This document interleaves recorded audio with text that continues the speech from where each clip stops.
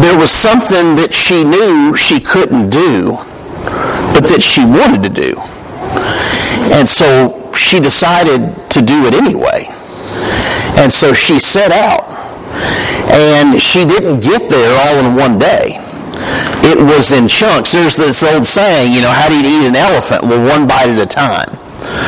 Of course, I always respond, why would you want to eat an elephant?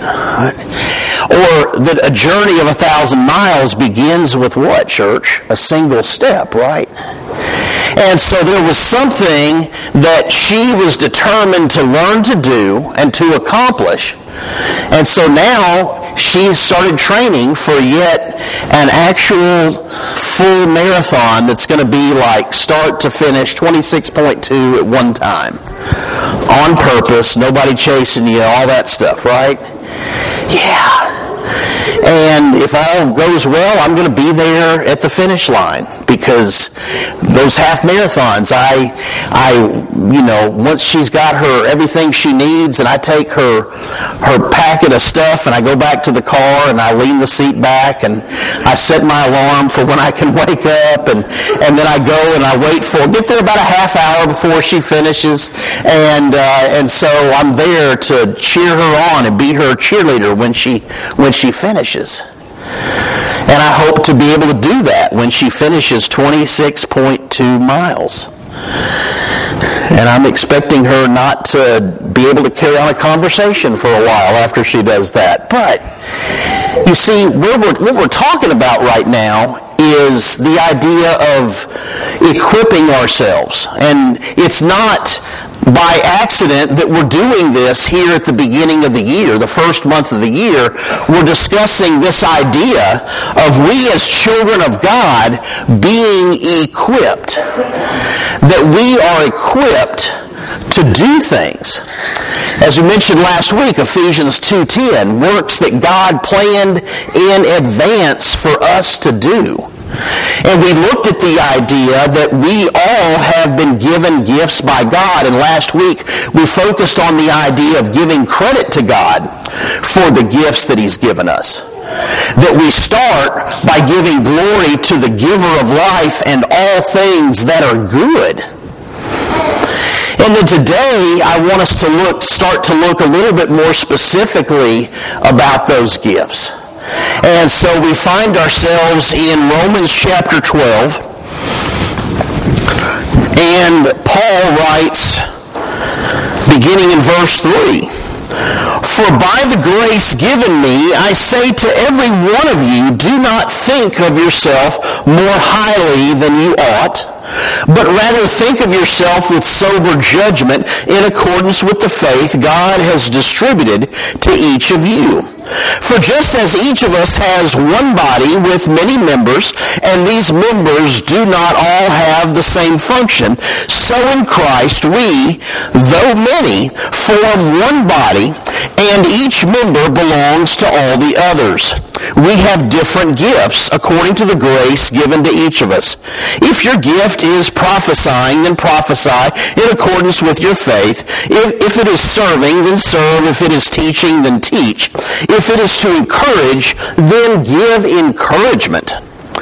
If it is giving, then give generously. If it is to lead, do it diligently. If it is to show mercy, do it cheerfully.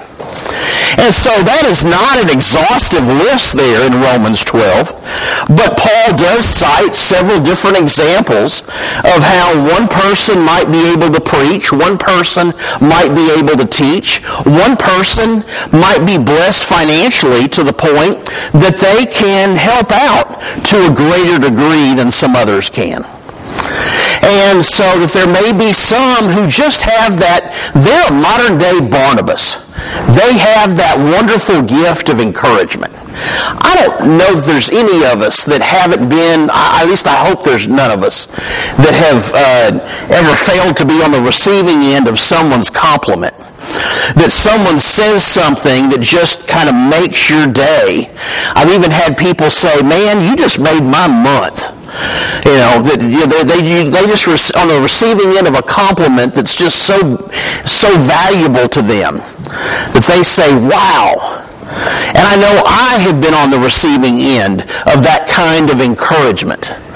When people say, hey, I've noticed you doing this, and I think that's great, and, or people just for whatever reason say thank you. And if you're like me, sometimes you're like, what in the world are they thanking me for? That was nothing. That took hardly any time at all, but then we realized that it meant something to them. And so, if it is encouraging, then encourage. If it's leading, then do it diligently, he tells us. And if it is, if it is in giving mercy, then be someone who is just known as that loving, forgiving spirit among the body of believers. But church, let's not overlook how he begins that section. Because he says, don't think of yourself more highly than you ought. And of course, I think it's wonderful. I think, Bill, it was Spirit-led once again, because Bill's meditation on the table was about, that we don't brag, that if we want to boast, we boast in the Lord. And so, this idea, that statement really sums it up right there. It grabs our attention. Don't think of yourself more highly than you ought. Don't get too big for your britches, is the old saying I used to hear when I was a kid growing up. And I remember my dad one time, because I got a little big for my britches. And my dad just reminded me, here I was in high school thinking, I'm a man. And Dad just looked me in the eye and said, you're not too big for me to whip. Now, it was whatever had come. I don't even remember what I had said or what kind of attitude I was pulling at the time. But I just remember that whatever I was doing, I was on the receiving end of Dad reminding me, I'm the adult here. You're the adolescent, and you're not so big yet that I can't take you down a notch if I need to. And so with Dad, you didn't have to wait for him to follow through on the action. His reminding you that he could do it was enough, okay? And some of you had fathers like that they would look you in the eye and say, be careful, kiddo. And so sometimes in our lives we think of ourselves a bit more highly than we ought. And so Paul is trying to set the stage here and saying, you've all got different gifts, and all those gifts are necessary. I touched on that some last week, that we've got people in this congregation that can fix things and move things and do stuff that I don't have the easy capability of doing. And I'm grateful for that. We have people that can teach classes that I don't feel qualified or necessarily gifted to teach. But what Paul is saying is, just because one person has one gift and one person has another, that there is no hierarchy of gifts. The preacher is no better than the person who cleans up after the potluck. That the elder is no better, who leads diligently, is no better than the person who takes out the trash. That all of these things are necessary. And we're going to look in 1 Corinthians next Sunday and really look at the idea of the different parts of the body. But the reality is, gifts are designed to be used in community. That what makes your gift work is the fact that somebody else has that same gift and can do it with you. Or even better, that somebody else has a different gift and they're going to tackle a different thing. And so when we put it all together, it is a beautiful thing known as the faith community, the body of Christ, the congregation, whatever you want to call it. But it's everyone using their gifts to glorify God and using them together that makes all of this work. And so I want us to look at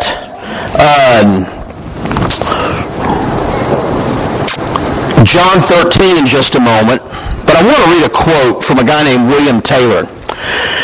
And he says there are at least 51 uses of the word calling in the New Testament, because that's a word I used quite a bit last week.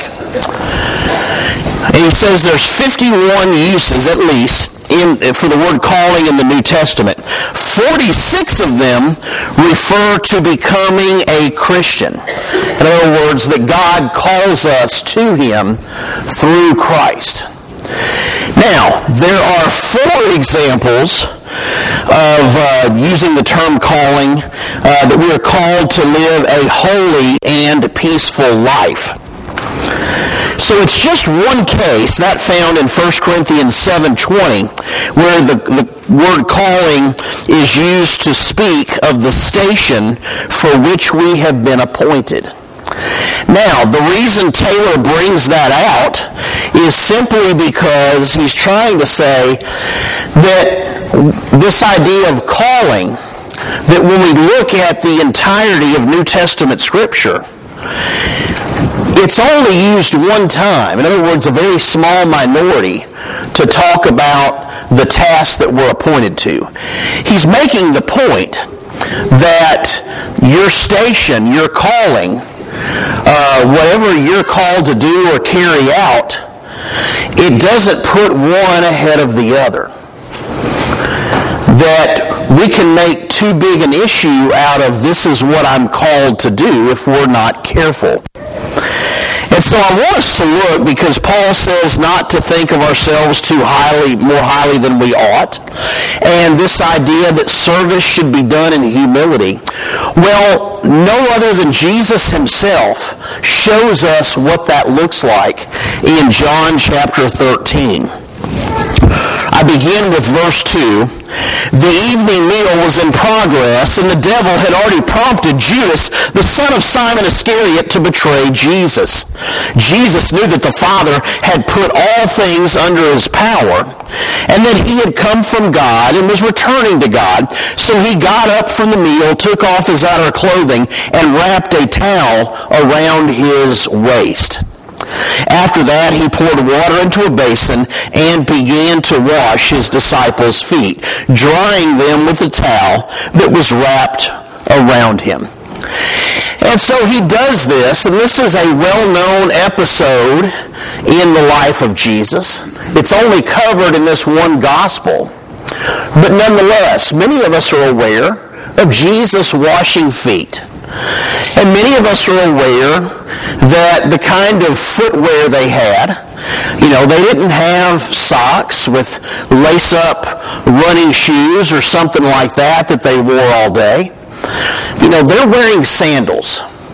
And they're not walking on paved roads, they're walking on dusty roads. And so it doesn't take a whole lot of imagination for us to kind of put 2 and 2 together and figure out the condition of one's feet after they've spent some time outside that day. And so if you know the history, you know that it was a task when they would come into a house that was usually reserved for a slave to be the one who washes the dirty, dusty feet. And that in the Jewish community, they wouldn't even ask a Jewish slave to carry out that task. They would usually save that for a Gentile slave. And so then it's no surprise then when Jesus gets to Peter, Peter objects, doesn't he? He says, No, Lord, don't do this. Don't wash my feet.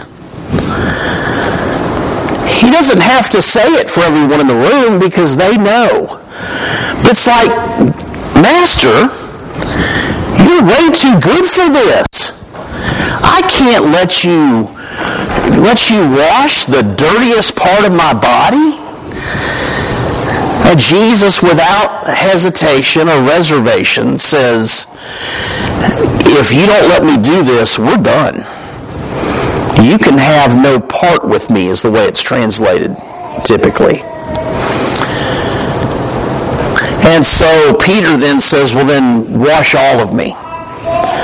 And then Jesus explains, no, that's not necessary. You've had a bath. This is about washing that dirtiest part of you.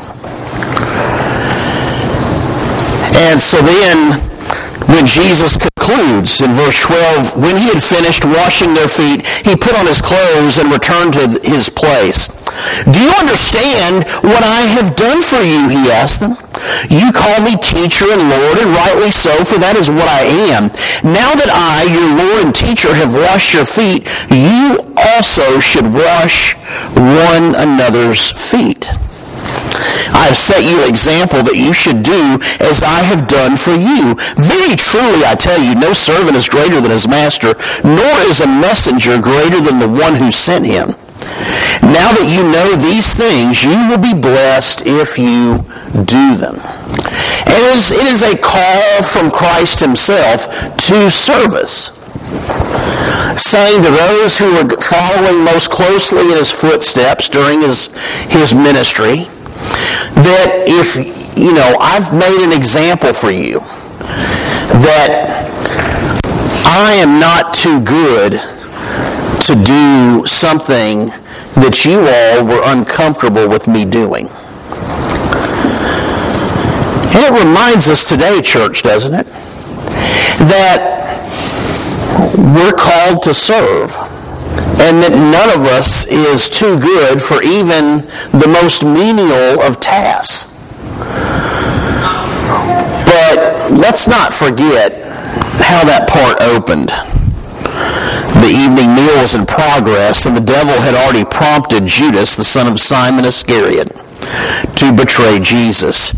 Jesus knew that the Father had put all things under his power, and that he had come from God and was returning to God. And so Jesus, knowing who it was that would betray him, even takes the time to wash Judas's feet, doesn't he?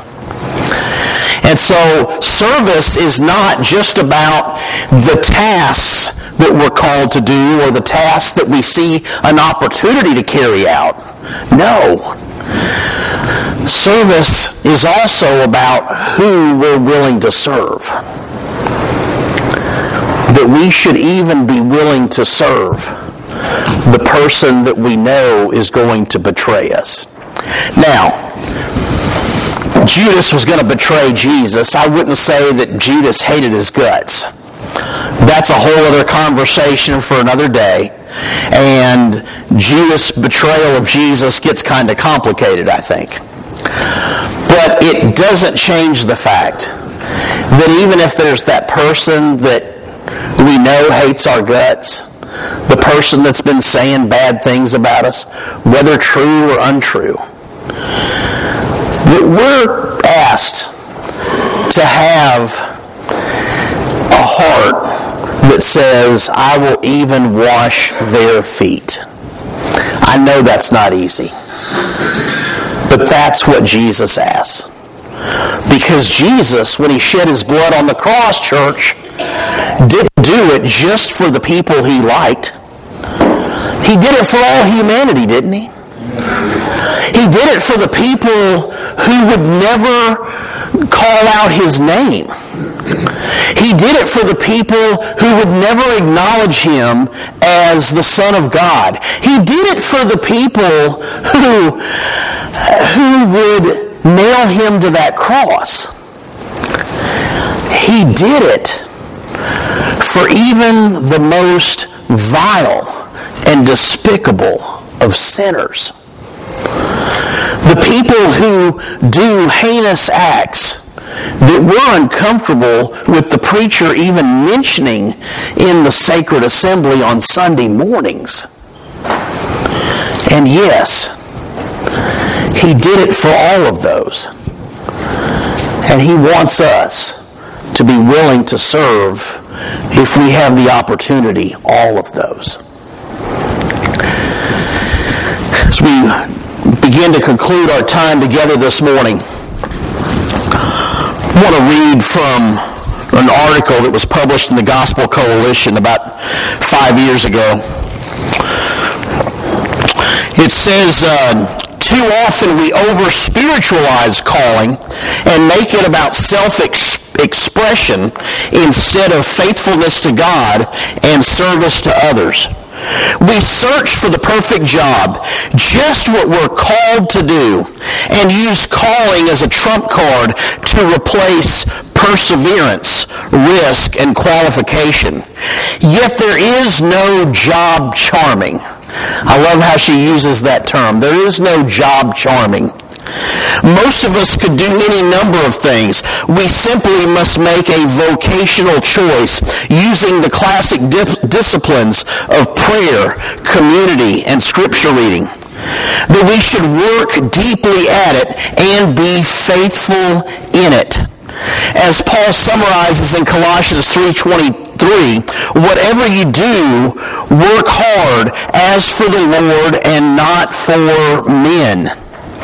Let's not then overanalyze or over-spiritualize calling in our lives.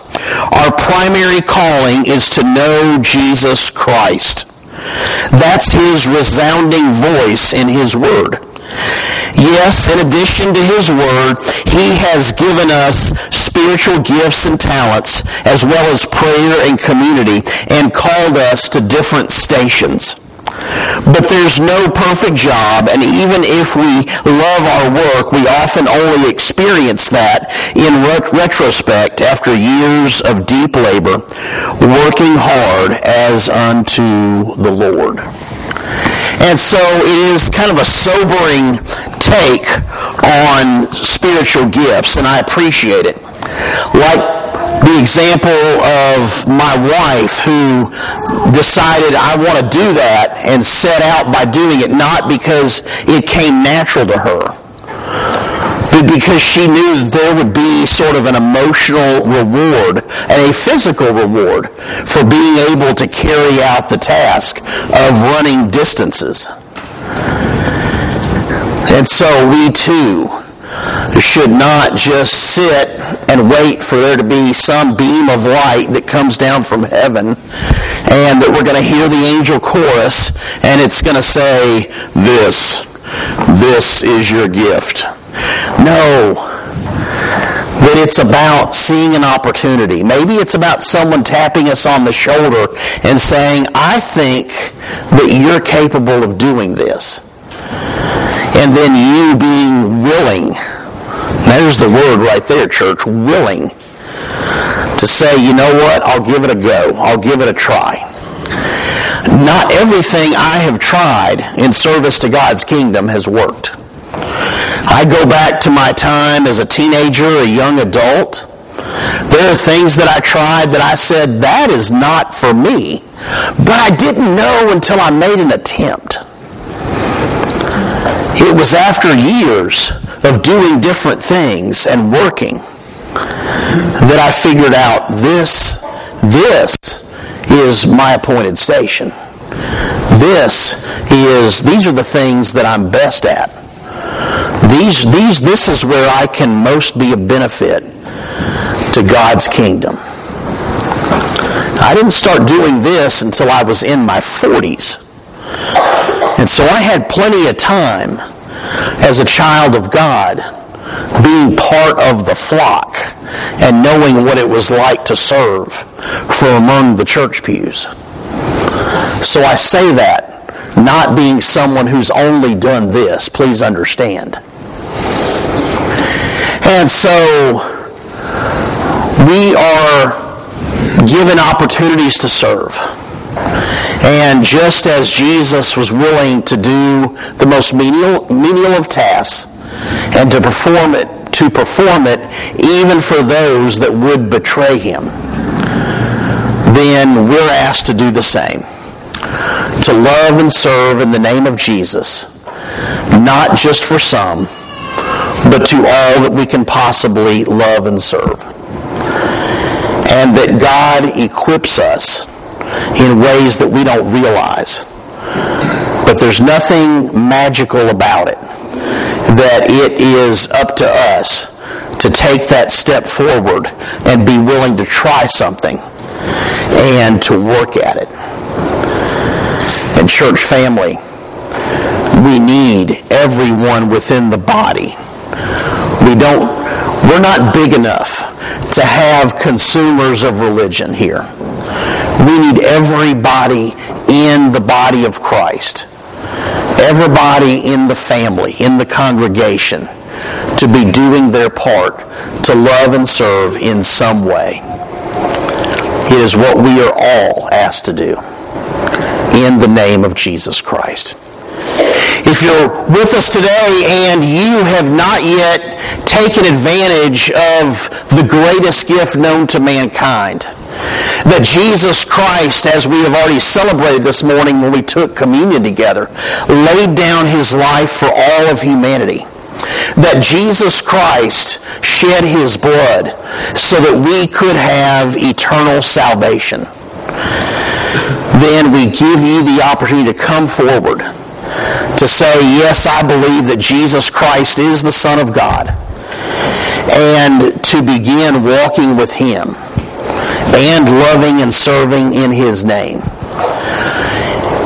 But we also offer the invitation for anyone who is here and needs the prayers of this body, that you got something weighing on you that you just need relief from, then we will help lift that burden from you and pray with you about that, whatever it is. Let's stand together and sing.